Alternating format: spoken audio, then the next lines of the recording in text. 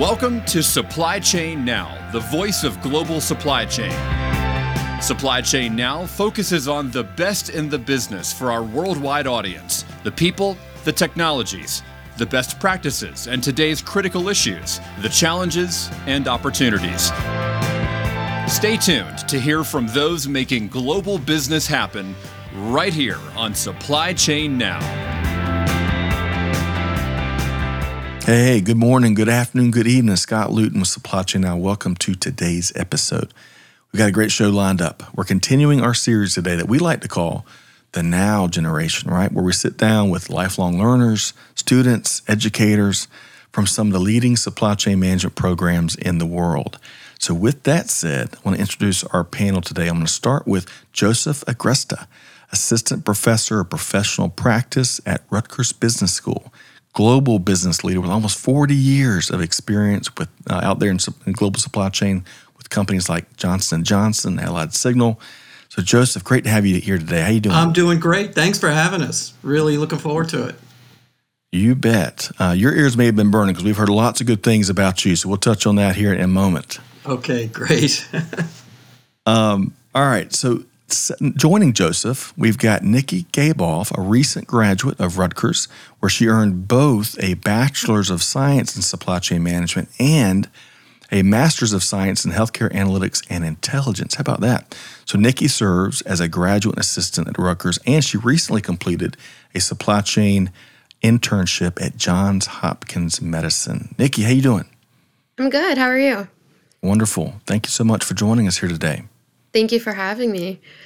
All right. So to round out our panel here today, Nikki and Joseph both are joined by Haley Carlson, also a recent graduate of Rutgers, where she earned her undergraduate degree in supply chain management. Now, she's currently, much like Nikki, she's currently earning her master's at Rutgers, also in healthcare analytics and intelligence. Man, they've got the thing going here today. So now Haley currently serves as a specialist Global Site Services, Procurement, Governance, and Analytics with Merck. Haley, how you doing? I'm doing well. Thanks for having me, Scott. You bet. Man, I can only imagine how difficult all of your classes were with what y'all majored in, and I can't wait to learn from Haley, Nikki, both of y'all, and of course, Joseph here today. So where we want to start then, before we get into the heavy lifting maybe, let's learn a little more about all of y'all, kind of on a human level. So Nikki, let's start with a universal question. Nikki, where did you grow up? I grew up in Brooklyn, New York, and I moved to Mattawa, New Jersey when I was around 15. So, okay, all right. It was an interesting switch. Well, so grew up in Brooklyn, and then spent maybe your high school years and beyond in New Jersey. I bet it's got to be so cool growing up in a city like Brooklyn, of course, with the backdrop of New York City. What was one of your favorite parts of growing up in one of the world's greatest cities? Yeah, I think that having my family all really close, my grandma, my aunts, my uncles, my cousins, so being able to grow up and live so close, and my cousins were all really close to my age, so being able to grow up and have that support system around me, I think was really cool. A lot of things were just really close. I was able to walk a lot of places and do a lot of things, and I think that was kind of the biggest adjustment moving to New Jersey is everything isn't so close to each other, so easy to get to. You more have to get into a car or something of the sorts. But yeah, I really enjoyed it. I went into Mattawa, New Jersey halfway through high school, actually. So my first 2 years of high school were in Brooklyn. My second 2 years were in Mattawa. So that was definitely different. My high school in Mattawa was, I think, about a quarter of the size of my high school in Brooklyn. Wow. Okay. So that was definitely an adjustment for me. So big fish in a big pond to big fish in a smaller pond at least when you moved, huh? Right. Yep. All right. Well, what I'm going to do, we're going to find out where everybody's from, and then I'm going to circle back and give y'all a heads up because we love talking food here at Supply Chain Now. I'm going to get your one favorite dish growing up, okay?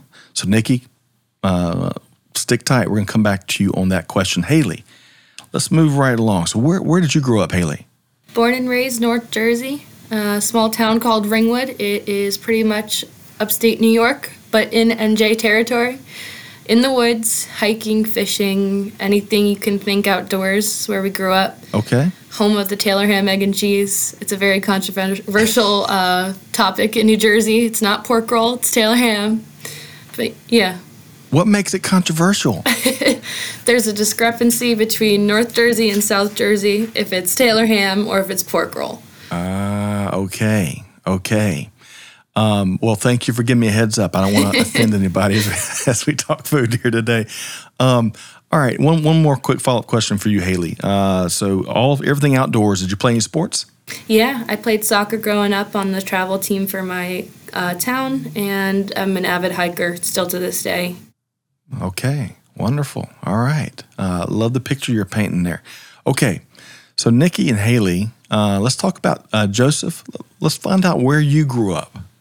So I am a New Jersey born and raised, and proud of it too, right? So I grew up in Bergen County in a town called River Edge, suburb of New York, and got married when I got right out of college, and I actually moved to Ringwood. So I live up in the hills as well, and it's interesting because even though we're maybe 25 minutes from where I grew up, when you have to go over the mountain and the terrain changes, I thought my parents were going to have a heart attack when we bought a little log cabin up here when we first got married. But it's been a great ride. It was a great upbringing in River Edge. My God, just to have just tons of kids around you all the time, to play ball, to do whatever. It was just a really great upbringing. So really fortunate. Man, sounds like fortunate there.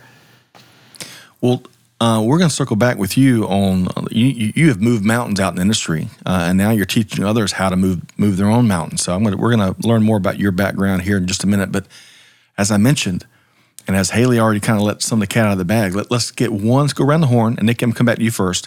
Growing up in Brooklyn and then New Jersey, what's one food dish, or maybe even name of a restaurant, whatever your preference is, that was a big part of your upbringing? The first one that comes to my mind is specifically L&B Spumoni Gardens in Brooklyn. It's like a pizza place, but they have like a famous square slice that my family goes crazy for. Like every time we're in Brooklyn, even now to go visit family, it's always a stop on our way there or back that we have to either go and eat there or bring some back. It's always just like the first thing that comes to our head whenever we're nearby. So that, even since I'm little, that's always been like my favorite meal, probably to this day, to ever have. Love that. And you had me sold. So next time I'll be looking for that when our next trip up. Haley, you've already mentioned the pork roll versus the ham sandwich. If I said it right, it sounds like there's a couple camps. Is that right? Yeah, it's called Taylor ham. It's the brand of pork roll. It's a staple in New Jersey, breakfast bagel, salt, pepper, ketchup. It's not my favorite food, though. It's just something. What's your favorite? I feel like has to be said about New Jersey. I think my favorite thing growing up was Norwegian waffles.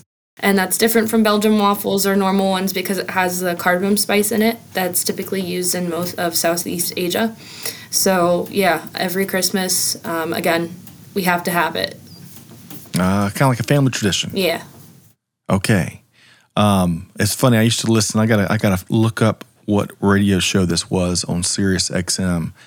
But there was a radio show that spoke about a certain type of pork roll on every show. It must have been sponsored by it. I'm going to go look that up. So, Haley, thank you. That's going to be eating at me away over the next hour or so, trying to figure out who that was. Okay, so Joseph, round us out. What's one thing that was a big part of your upbringing? Pasta. Food-wise? Love it and still do. And I want to share something with you because it's interesting you ask. On my desk is a picture you can't see. This is my grandfather and myself eating pasta in the summer outside. So most people barbecue. We were eating spaghetti outside. So I wish you could actually see this, but this is literally on my desk, and I look at it every day. So, big part of my upbringing. I love that. And what we'll try to do, if we can get that scanned in and get it over to Justin, we'll see if we can't work that into the video podcast. Great. That's awesome. Special memory. Okay, so now that everybody's starving, we're going to talk supply chain. Nikki and Haley, I'm going to ask y'all in just a second why supply chain for y'all. But before I do, Joseph, just to level set with all of our listeners, can you briefly tell us, you spent almost 40 years out in industry in global supply chain leadership roles. If you can give us a few bullet points around what you did and what you currently do at Rutgers. Yeah, sure. Yeah. So I started my career at what was then Bendix, which became Allied Signal, started out in sourcing. Back in the day, 40 plus years ago, they didn't call it supply chain. It was materials management or logistics or what have you. And that's where I started. I spent 20 years at Allied Signal and got great opportunities to grow.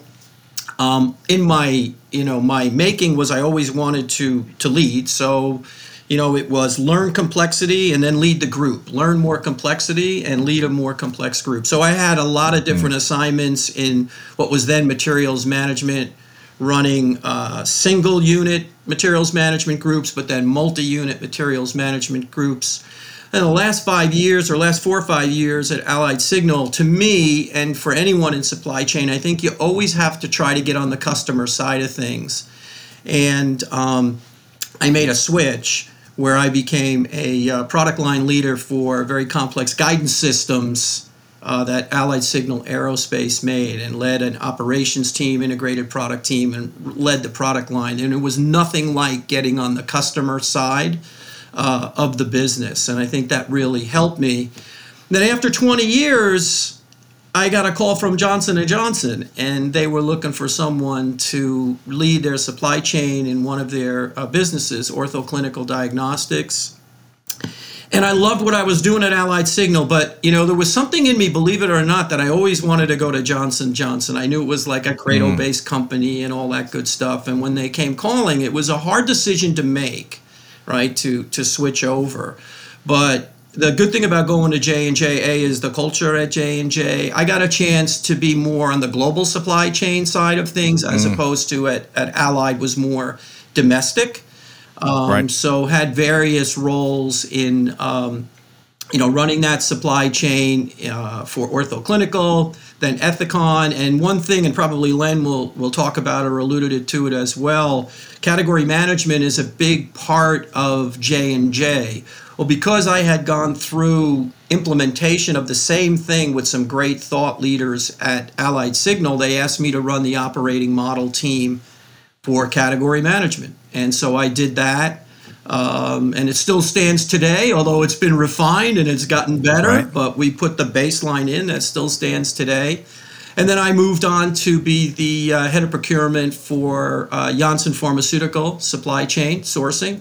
One of the best assignments I ever had. And then I rounded out my career in more of an enterprise role, working with my peers across the supply chain in what we call product supply execution, led process excellence teams, risk management teams, kind of the creation of centers of excellence in some of these areas. So that was my career at J&J. And then it was time, I think it's time to give back.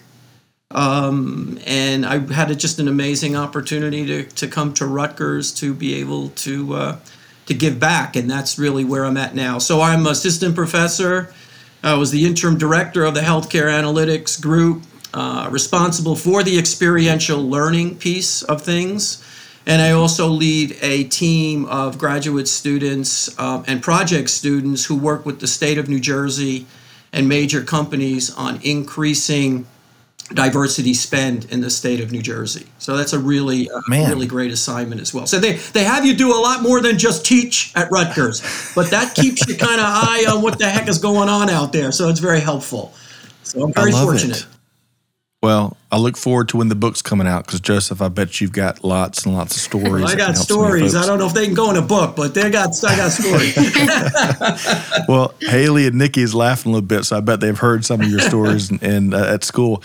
But you made an earlier point when you moved from Allied Signal, if I've got this right, from Allied Signal to Johnson & Johnson. It was a tough move for you. But you mentioned your love for continuous learning, to go from domestic supply chain management, I'm not taking anything away from folks that specialize there, to a global role. There's lots of different complexities and nuances there. So I bet that was a big learning part of your career. Yeah, it sure was. And it was that 20 years at J&J that spent most of my time on the global side of things. So it was great. Sounds like it. Okay, so and we're gonna hold you to. We're gonna see that book. I know Okay, you got much to share, and I love your give back there because Haley and Nikki and I bet so many other students at Rutgers have really benefited from all that you did in industry, all that you did well, and maybe I bet you share some of the things. We all make mistakes. What we share that with others so they don't make the same mistakes. So I love that. So Nikki, I want to circle back to you here. So why supply chain? Why did you say, hey, man, this supply chain management, that's where I want to spend my time and build a career out of? Why supply chain for you? Yeah, so when I was declaring a major in the business school, I tried to do as much research as I can on all the different majors just to kind of get a better understanding of what I was going to be spending most of my time in before declaring. So my dad actually works in logistics and distribution, so I did have a little bit of supply chain knowledge just from him and his day-to-day, just seeing a little bit of it. So I did have that in the back of my mind. And then I think just through doing more research, the supply chain program stuck out to me the most just because I grew to learn how versatile it was and how, supply chain is in so many different fields and industries. It's not like just one thing. So I think that's where my interest kind of grew when I learned more about that and how I can go into so many different areas within supply chain. It's not just one specific field or industry. I love that, Nikki. And I love the role your dad had. Learning from him. I bet your conversations with him can look a lot different now versus when you were in high school, right? Yep. All right, and I love the diversity of experiences you mentioned that's so available in the supply chain profession. Haley, same question to you. Why supply chain? Well, I got to be honest with you, Scott. I did not do a lot of research. There's an interesting path to how I got to supply chain. I think the first thing I have to mention is the minimal research I did is that this program was top 2 on the Garters list when I decided to declare this major. And knowing that it was such an attested for program that people really saw its value nationwide was huge for me, knowing that it was right there for me at Rutgers. I actually started my first semester at Rutgers as a transfer student from a county college, and I was in the School of Health and Sciences. So I was going to be a biology major. But when I saw how I could connect to the more business side of impacting from healthcare as a supply chain professional, I really thought that's how it clicks, that's how everything aligns. Because, one, I'm horrible at math, have to put that out on the table. And 2, I really like helping get to that final product or that final service. And supply chain has so many different components. You can do logistics, you can do purchasing, you can do the strategies and risk. So seeing how many options I had to change and grow in my career path and not make a decision that's going to hold me down for life and say accounting or something along those lines is what really interested me into starting in supply chain. Love that. So Joseph, it's interesting just to hear Nikki and Haley and kind of their different ways of finding supply chain. I think it's so reflective of the industry because there's so many folks from all sorts of walks of life, professional and otherwise, that find careers in global supply chain in different ways. Joseph, what comes to mind as you hear kind of why supply chain and their answers from Nikki and Haley here? Well, I think the thing that, probably obviously they came from it from a different place, but I think the common denominator is that they had a chance to really have a depth and a breadth. I think, that seems to be the common denominator in what they said. So, supply chain in the olden days was very internally focused and, within the 4 walls, if you will. And today it's incredibly different. It's outside and inside. And as a matter of fact, when you're a leader in the supply chain, it's about outside in thinking. So how does the outside in thinking make you a better inside? And I think the common denominator from what I'm hearing is that was the exposure, although maybe they didn't know in detail all the different elements, but that was the exposure that they were going to get. And I think they also, knowing them a little bit, they also have an operational mindset as well, and they have a project management orientation just in their DNA, if you will. And I think that they saw, and they are seeing now, I hope, that those skill sets are really critical in making an impact in an enterprise. So I think that's the different ways they got in it. But I think a common denominator for both of them. Yeah, well said. And also, Haley, I loved your passion for kind of the final outcome. And that's, man, you can find that by the truckload, those types of opportunities to shape that final outcome in global supply chain. Okay, so I want to move right along here. And Nikki, I'm going to circle back with you here first as we get everyone's take here.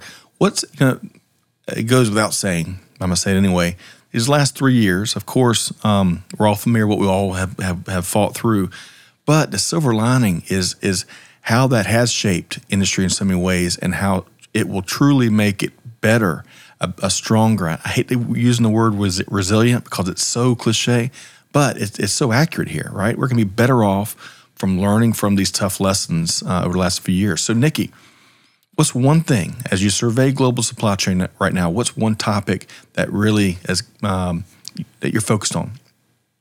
So right now, something I've been following is the chip shortage that's going on in manufacturing. I'm in the market for a new car, so maybe that's why I'm following it a little closer.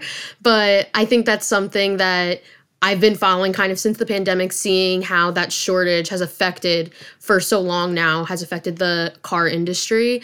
And just seeing how through like 2021 and 2022, how there's so much less inventory being available or less features being available on cars.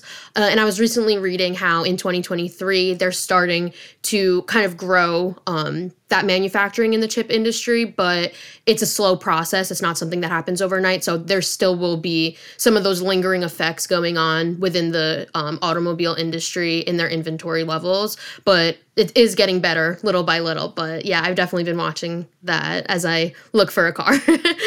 I love that. I love how you brought it all back to you as a consumer. I think that's some of the more powerful ways that we learn, whether you're in supply chain or not. And one other thing about computer chips, because I just read it in less day or two, Intel's CEO was recently quoted in an interview with I think CNN Business that oil has dominated geopolitics as a factor the last 50 years.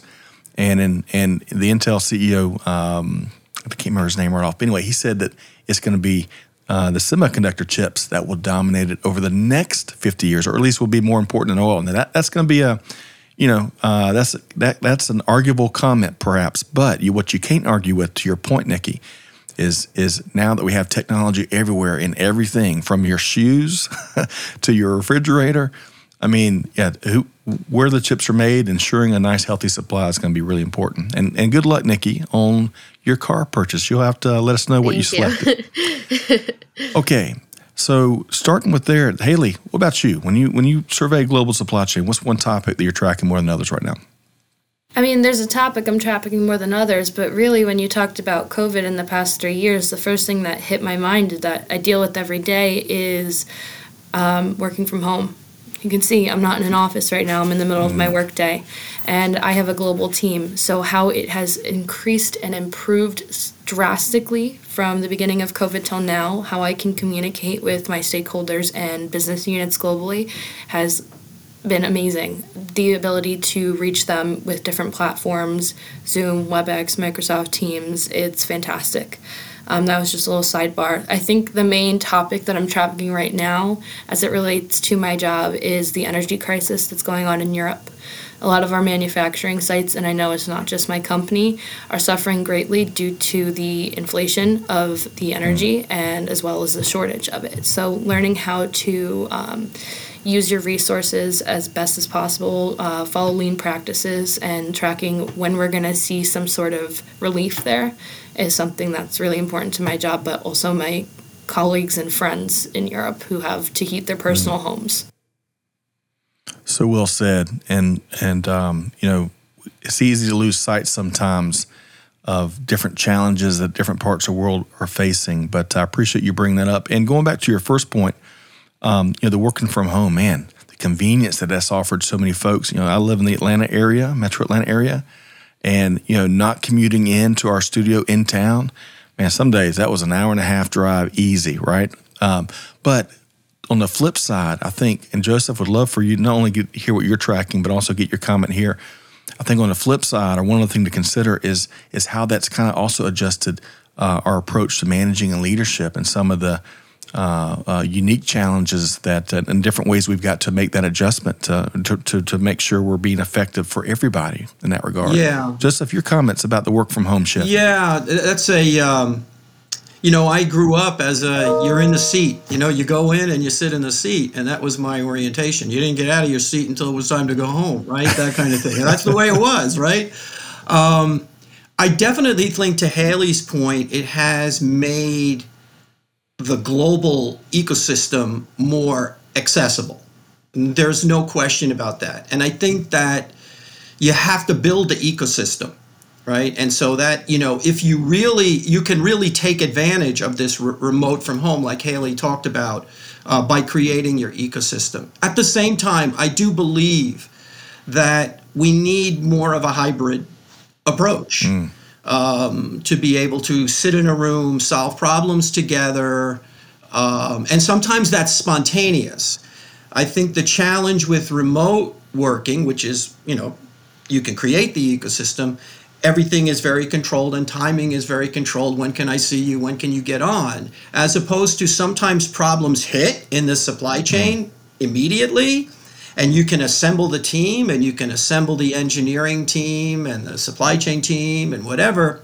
So I think we need to have more of a hybrid approach, really. Some remote, some coming together in a hybrid fashion. I mean, we are human beings, so I do think that's important.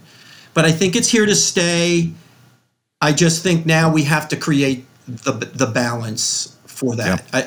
I feel very, very, very, very strongly about that. Just to maybe digress a little bit. Joseph, right before you do, if I can add just one quick comment, because it everything's interrelated here. Going back to Nikki's comments around the chip industry, there's a phrase that's really given rise the last decade or so: the digital divide, right? For a portion there during the pandemic, many folks, including me and my wife Amanda, we homeschooled our kids for about a year, right? And we were fortunate to have technology and internet and stuff at home and devices. But as the digital divide suggests, there's so many folks that didn't have that option, and there's so many different definitions of the digital divide. It's not only a small part of it is lack of supply. Sadly, in many ways, it's lack of access, which you and Haley both were addressing. So that digital divide, we got to keep it front and center to meet folks where they are, make sure they have what they need, and they're not left behind in this digital era we live in. Joseph, you were about to digress. No, I was just going to say that, I think both Haley, Nikki really touch on great things and to make that ecosystem.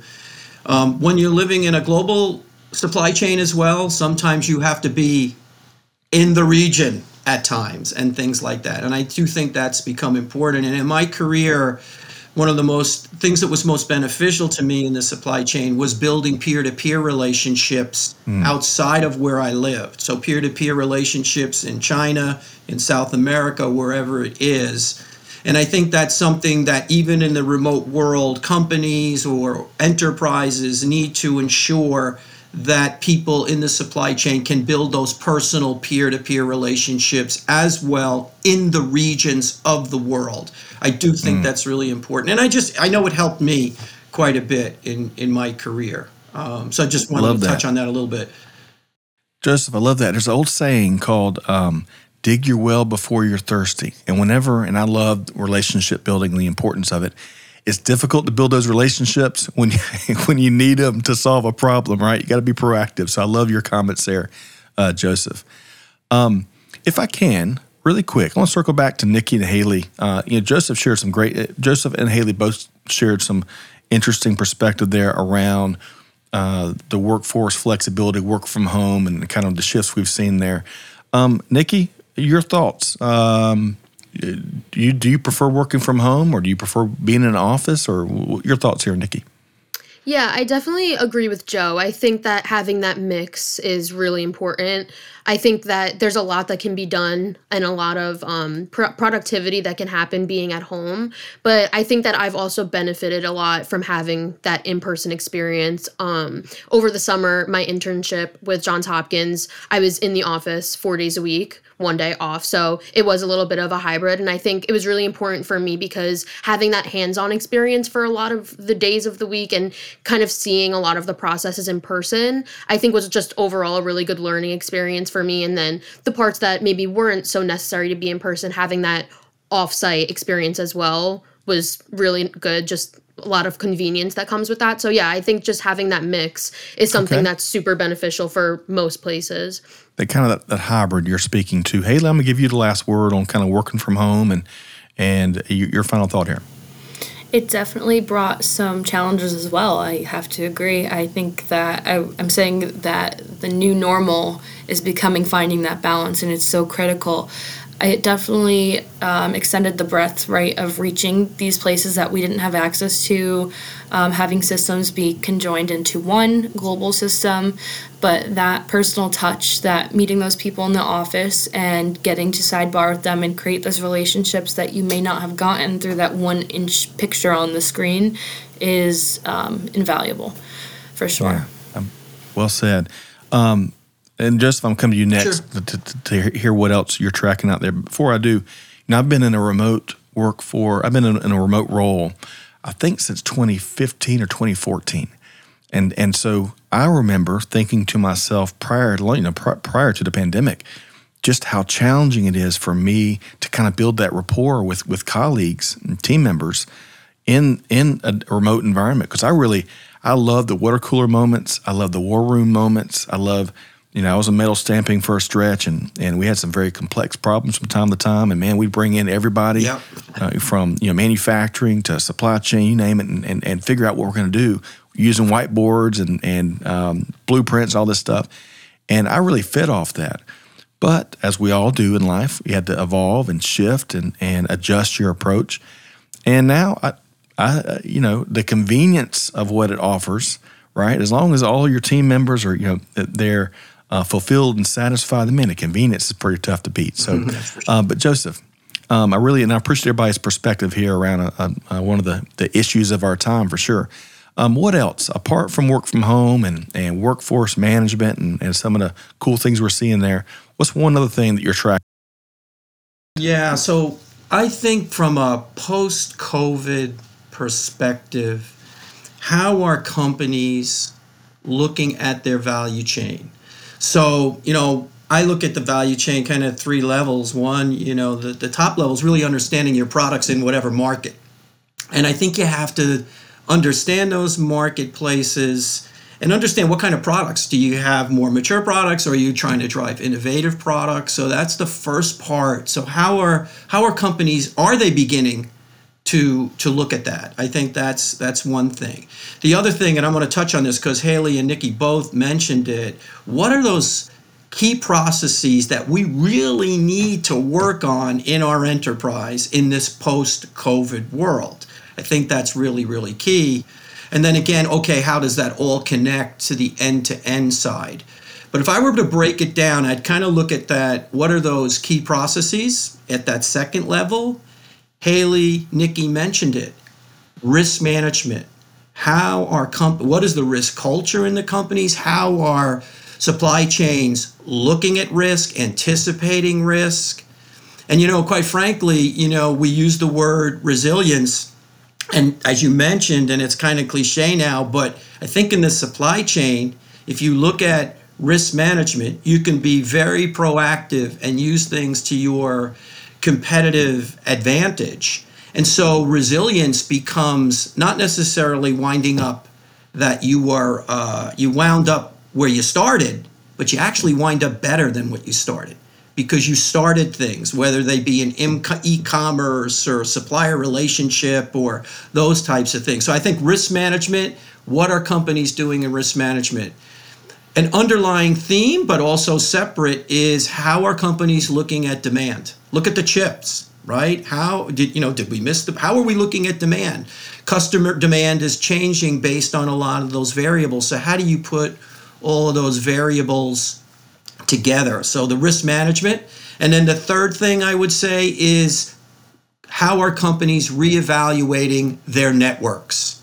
Post-COVID, it was, well, we're not going to be global anymore because that's too much of a challenge for us. So how are you looking at your networks now? Do you want your networks to be region specific, those types of things? So risk management, demand management, network, all rolled up into understanding your value chain, to me, are the things that I'm looking at, also trying to share with the students in the classroom at Rutgers as well. All right, Joseph, I feel like I may have just earned a certification. I love that 3 points that you're tracking in industry. And Nikki and Haley, Nikki, let's start with you. What's the thought that comes to mind as we heard there, connecting the dots, how companies are viewing demand, their processes, how the industry is changing and evolving? What comes to your mind, Nikki? Yeah, I think those are all really good points, but something that definitely stuck out to me was the whole risk management aspect of it. Obviously, COVID was definitely unprecedented. No one could have expected something like this to happen. So I think it just showed how important risk management really is and how it's all around us. And, the better companies work to minimize that risk, the better position they'll be in going forward. And I definitely got nostalgic thinking about the risk management class that we had together. That was one of my first classes with Joe as my professor. So definitely started thinking about some concepts from that too. But yeah, overall, I think just having forecasting when it comes to demand and trying to have as much of a robust system as possible when it comes to that stuff is just going to put companies in a better position going forward and have that competitive advantage as well. Man, Nikki, very nice. Okay. Thank you. So, Haley, what comes in your mind between Joseph's comments and what Nikki just shared? Your thoughts, Haley? That is what's happening. It is the supply chain now. Sorry to be cliche, but truly it is what's happening with the workforce and supply chain. I can say from my company, from companies of my colleagues in my network, this is on everyone's minds. Consolidating and understanding the mitigation plans for the risk that was already there, doing something about it proactively is now the main focus of many companies alike. We are reducing the way that we're working. Again, I mentioned about the breadth of now this global reach and what we can do to correct it and make it better and continuously improve. I feel that everyone now is taking a look at all of the different systems and ways they were working and combining them. With that comes the risk mitigation. What are the outcomes? What is the adjustment period? And I think right now most companies are going through that. Okay. Yeah. Hey, Scott, if I may just Please. add to that what Nikki and Haley mentioned, I want people to think about risk management as sometimes the connotation is that it's almost negative. Oh my God, let's prepare for the worst, Right. right? And let's have those plans. It's a positive. Right. Because the proactive way, of combining what a company wants to accomplish and getting started on some of these things, if in fact something happens like the pandemic, you can build on that vision that you were already working. So I'll give it just a quick example. Companies that were putting money, let's just say, into e-commerce, right? And that was part of their direction that they wanted to go as a company. When the pandemic hit, they now had the momentum, if you will, to be able to accelerate that. And you will see some companies who maybe went from 30% e-commerce sales to 60% during the pandemic. Yes, buying behavior changed, but they were not starting from scratch. Right. So I really think that the risk side of things, companies also need to look at it as how do we use that as a competitive advantage as well? And so all those things come into it. I completely agree. Lean into it. It's not a negative. It makes you a stronger organization. It helps get stuff out of your blind spots and helps your team be more prepared on so many different levels. So excellent point, Joseph.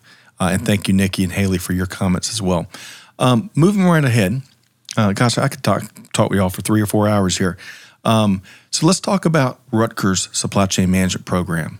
Clearly well regarded from across industry. Haley, I think, mentioned the Gartner rankings that it's appeared on. So what makes it, and Nikki, I want to start with you. As someone who's clearly gone through it, right, and here to talk about it, what makes the Rutgers approach to supply chain management so special? Yeah, so as you can see, 2 degrees later, I love Rutgers. I've had really good experiences from beginning to end with the program, but I think something that sets the supply chain program apart from so many others, the first thing that comes to mind is just the professors and the staff. I think they've all been really great to work with, and in multiple aspects. I think one being that they're just really accessible. They show how much they care about the program and how much they want to help the students in a multitude of ways. And they always want to answer questions and help you find opportunities moving forward. And they just want to see you succeed. So that was definitely a big thing for me. And I think also just the fact that so many of the professors do have that industry experience that they can then apply to their classes. I think it just made the learning experience so much better to kind of have that real world example being implemented and not just, showing slides or showing things in a textbook, being able to get that aspect and see how professional and how much experience they have and being able to kind of lean on them for that expertise when I was looking into, jobs and different opportunities for myself just made it a really good support system, not only from the classroom, but also outside of the classroom. Such a great point. And Joseph and what he has experienced in his career, almost 40 years out there doing it, and then bringing all that into a classroom so that y'all learn not only from what I'm hearing Nikki say, not only from the textbooks and established best practices and the curriculum, but man, the stories. And let me tell you about when I was going through it, been there, done that, got the t-shirt, right? So that's a great, and that's a great, for our listeners out there, I've long held that as you're evaluating not only colleges and universities, but certificate programs, tech schools, whatever, make sure you know who you're going to be learning from, right? Don't stop at the name of the institution or what have you. Make sure you know who you're going to be learning from. All right, so Haley, what else would you add to what Nikki shared about what makes the Rutgers Supply Chain Management Program so successful? I could piggyback off of Nikki's comments again for another 2 to 3 hours.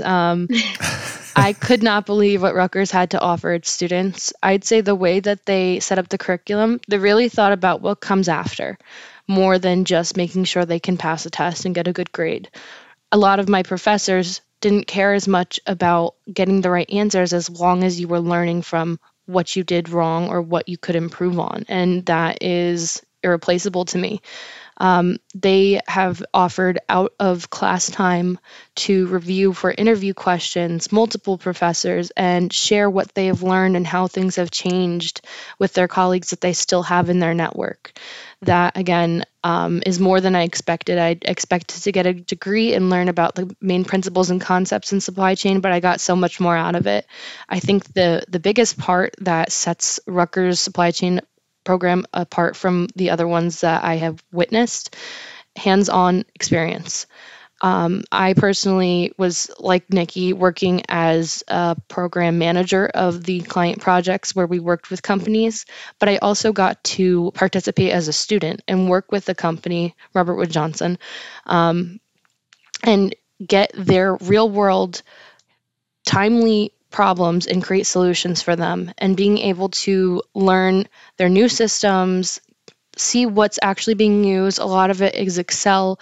Getting that hands-on experience prepared me more than any test on multiple choice questions could have ever done. Man, okay.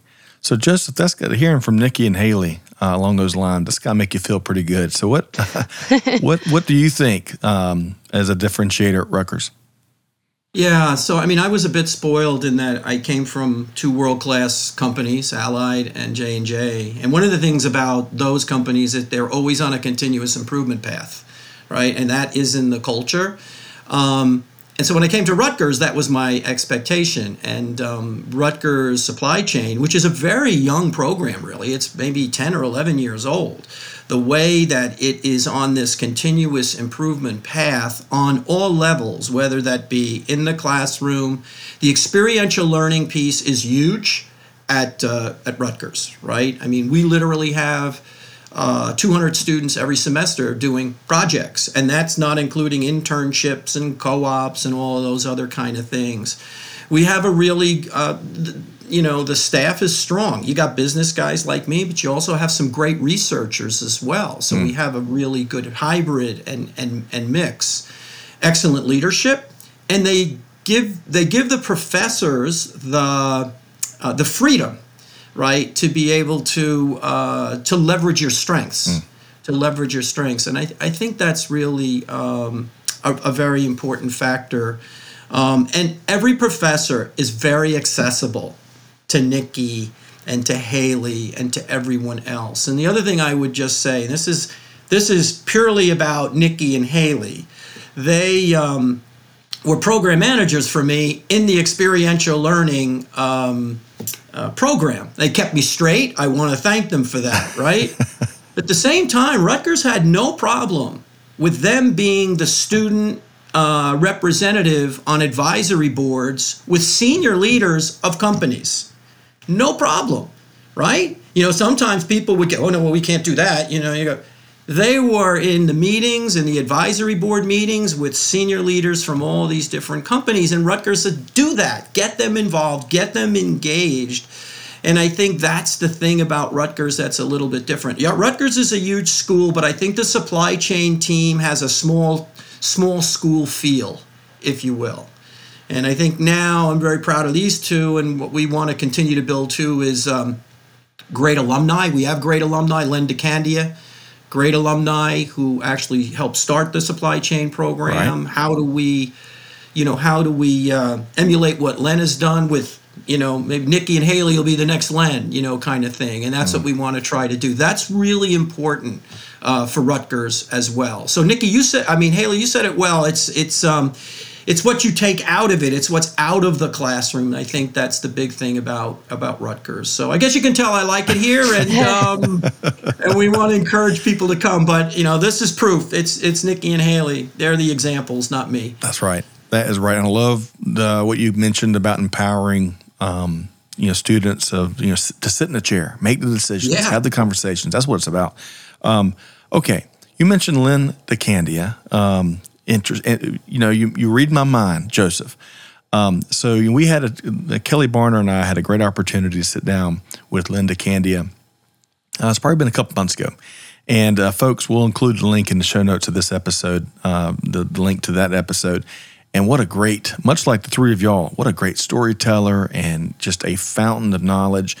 A couple of things I loved, and I think Nikki and Joseph both had a chance to listen. I'd love to get y'all's thoughts, and of course we'll get Haley's take too. But one of the things he mentioned is, growing up in the melting pot that is the U.S., right?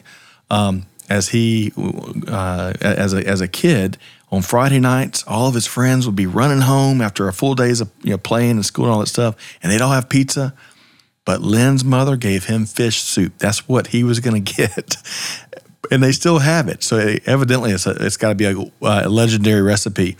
And then on a more serious note, one of the things that I love talking about is trust and the power of trust. And Len really doubled down on that and spoke about once you've got trust, not only can you move mountains internally with your supply chain organization and your supply partners and all that, but equally, if not more important, once you have trust with the customer, it changes everything, right?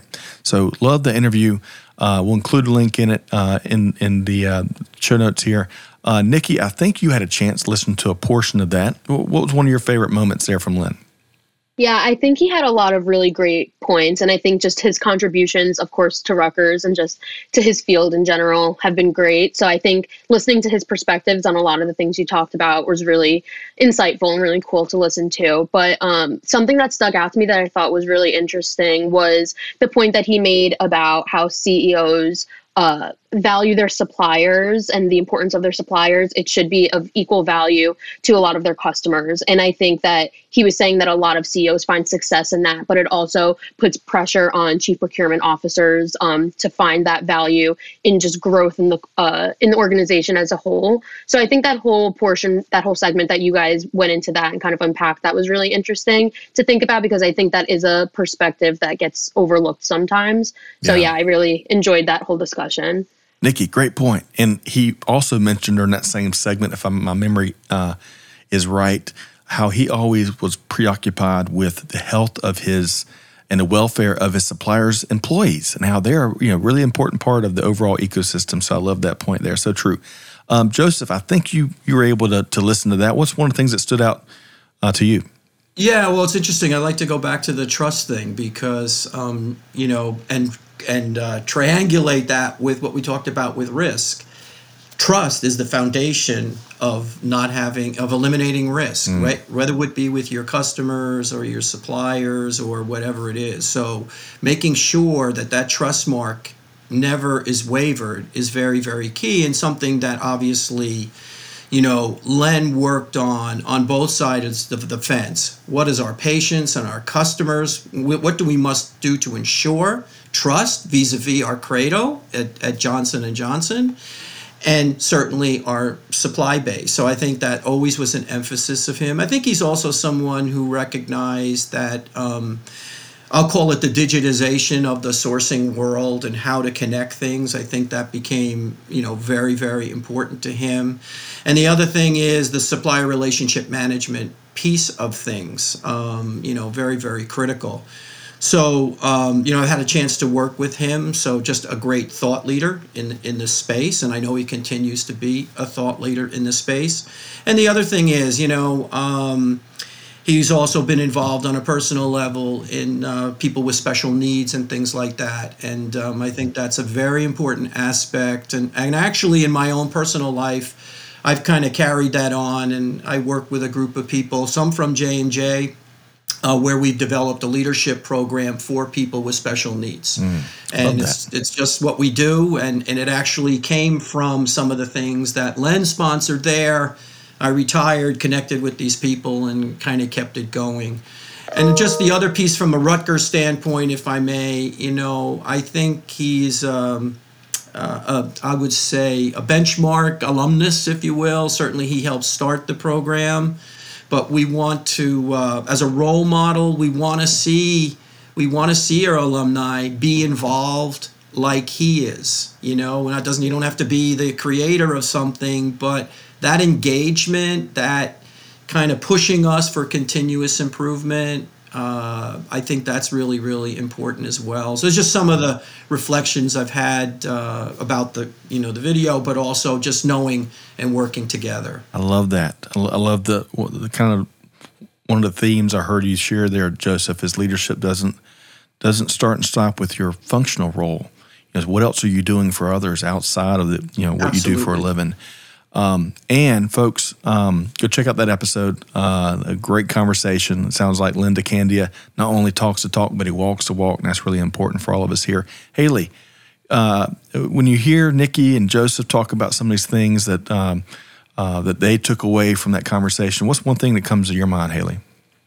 I really like the piece about trust when you're working in a big corporation.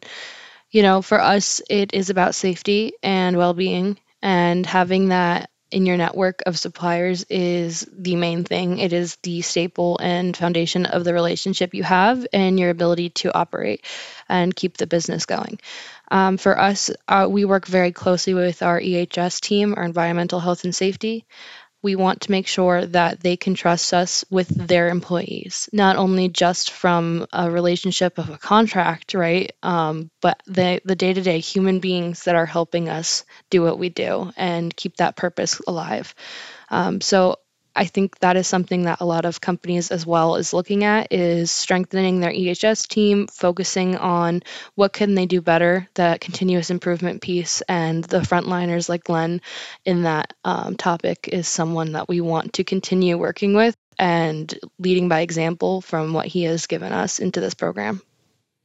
Man, I couldn't have said it better. I tell you, Joseph, between Nikki and Haley, we are going to be talking about the next Nikki and Haley's in 20 years, 25 years. I know so. Man. Okay. So let's do this. As we start to kind of come down the home stretch here, I'd love to kind of pick Nikki and Haley's brain a little bit more, in particular around what you want to do in industry. How do you want to make your mark and why? So Nikki, how would you address that question?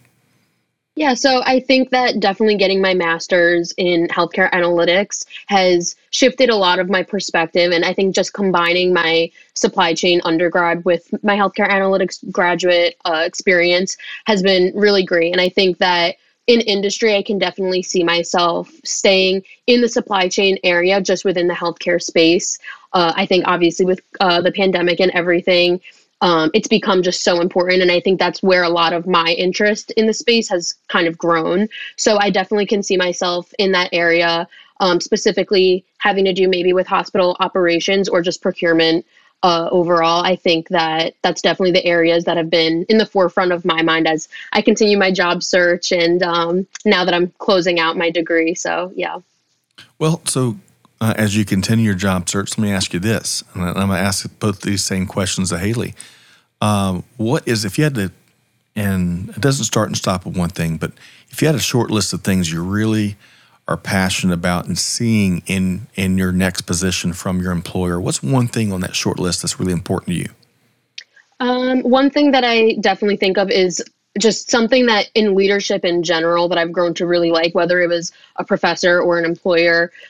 Just having someone who is really open to not only teaching me the things that are maybe specific to tasks I'm working on or things that I'm doing, but just in the bigger picture and the grand scheme of things, wants to give me as much knowledge and experience as a whole as I can get.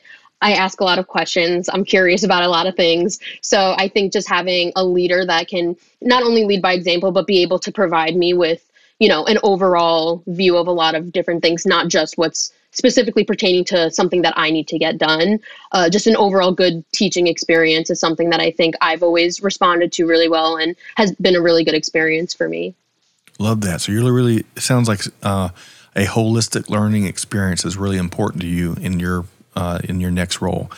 And just I'm going to get your take on both Nikki and Haley's responses in just a minute. But Haley, same two questions for you. First, tell us, how do you want to make your mark in industry and why? The why I'll say first. So the reason I came to the mix again of an undergrad in supply chain and now healthcare analytics is my grandfather, and more specifically his care. He had kidney failure and he was put on a dialysis machine. And at first it was taking a lot out of his life, quality of life, as well as hours he spent going and driving to those sites where they did that for him. They cleaned his blood through the dialysis machine and that treatment. And over time, there became the option of hemodialysis. So that is at-home care where you can have that same treatment done, but from the comfort of your own home. It's less aggressive on the body, and it did extend his life by 10 years. 10 years. Wow. In kidney failure, and was able to spend and make the most precious moments with my family. He is my mentor, the reason why I'm doing what I'm doing. And seeing how it improved that quality and length of his life by something as so simple as doing it from your own home. My mom and my aunt were able to learn how to do that for him and give him his treatment. There was less people coming into the house, so it exposed him to significantly less amount of germs and new environments. So having that and seeing how that can be innovative and changed and improved over time is something that I want to make an impact on, make a mark. That's why I'm working at Merck right now. They're doing great research with Keytruda and how it affects different types of cancers, as well as Alzheimer's research. So I don't see myself leaving a company like this that has that mission of changing and being the innovators in that market. So that's how I ended up with this major. I see myself working in that. I really do want to start some sort of research foundation towards those medical devices, as well as improving supply chain so that from all aspects, whether it's procurement or sustainability, we're working on something that's for a large group of people who have been infected by a disease or an illness. Something that I'd want to see from my company is a better work-life balance so that we can make those connections with our family. I think it's really important that we don't make work our entire life. It's supposed to be the means to give you the life that you want, And being passionate about your job is very important to me. Then you never work a day in your life. So allowing that freedom with your employees and having that mentorship with your managers where they're willing to let you make mistakes and take the reins and learn from them so that you can bring your fresh mindset and perspective onto things, I think is huge. And we'll see a lot in this next generation of employees. Okay, Joseph, thank you, Haley. Man, Haley and Nikki both gave us plenty to think about in their answers of how they want to impact and shape global business, global supply chain, and why, and of course what they're looking for in their position and their career. Joseph, what comes to your comment on what you heard there from Nikki and Haley? Yeah, I mean, I try to process it into the common denominator in that, first of all, to have intellectual curiosity, that's what they have. So I think that's super important, and I think that's for young people going into anything. As someone who was hiring people, I looked for, not that you were the expert in everything, but did you have that intellectual curiosity? And the other piece of it is do what's in your heart. Now, I know that doesn't sound very technical or whatever, but if you have that intellectual curiosity and you do what's in your heart, i.e., I want to go into the healthcare because, right? I want to help hospital systems because, just to use that as an example, if you do what's in your heart and you have that intellectual curiosity, I mean, that is the foundation, and that's what we really try to encourage our students to be. They're this way naturally, not because anybody told them to be this way, right? But that's kind of the common denominator that I hear between both of them. The other thing I would just say too is that if you look at anyone, if you look at the way you influence, one of the biggest things that is something where students and professionals of 20 years, they don't know how to really relate to their bosses, to be able to share, maybe have a debate, whatever the case may be. These two folks never shied away from being with people that were more senior than they were. And so they practiced and they built a muscle in having that natural way. So that's another little bit of advice I would give to anyone, whether you're just starting out or you've been in business for a while. Put yourself out there.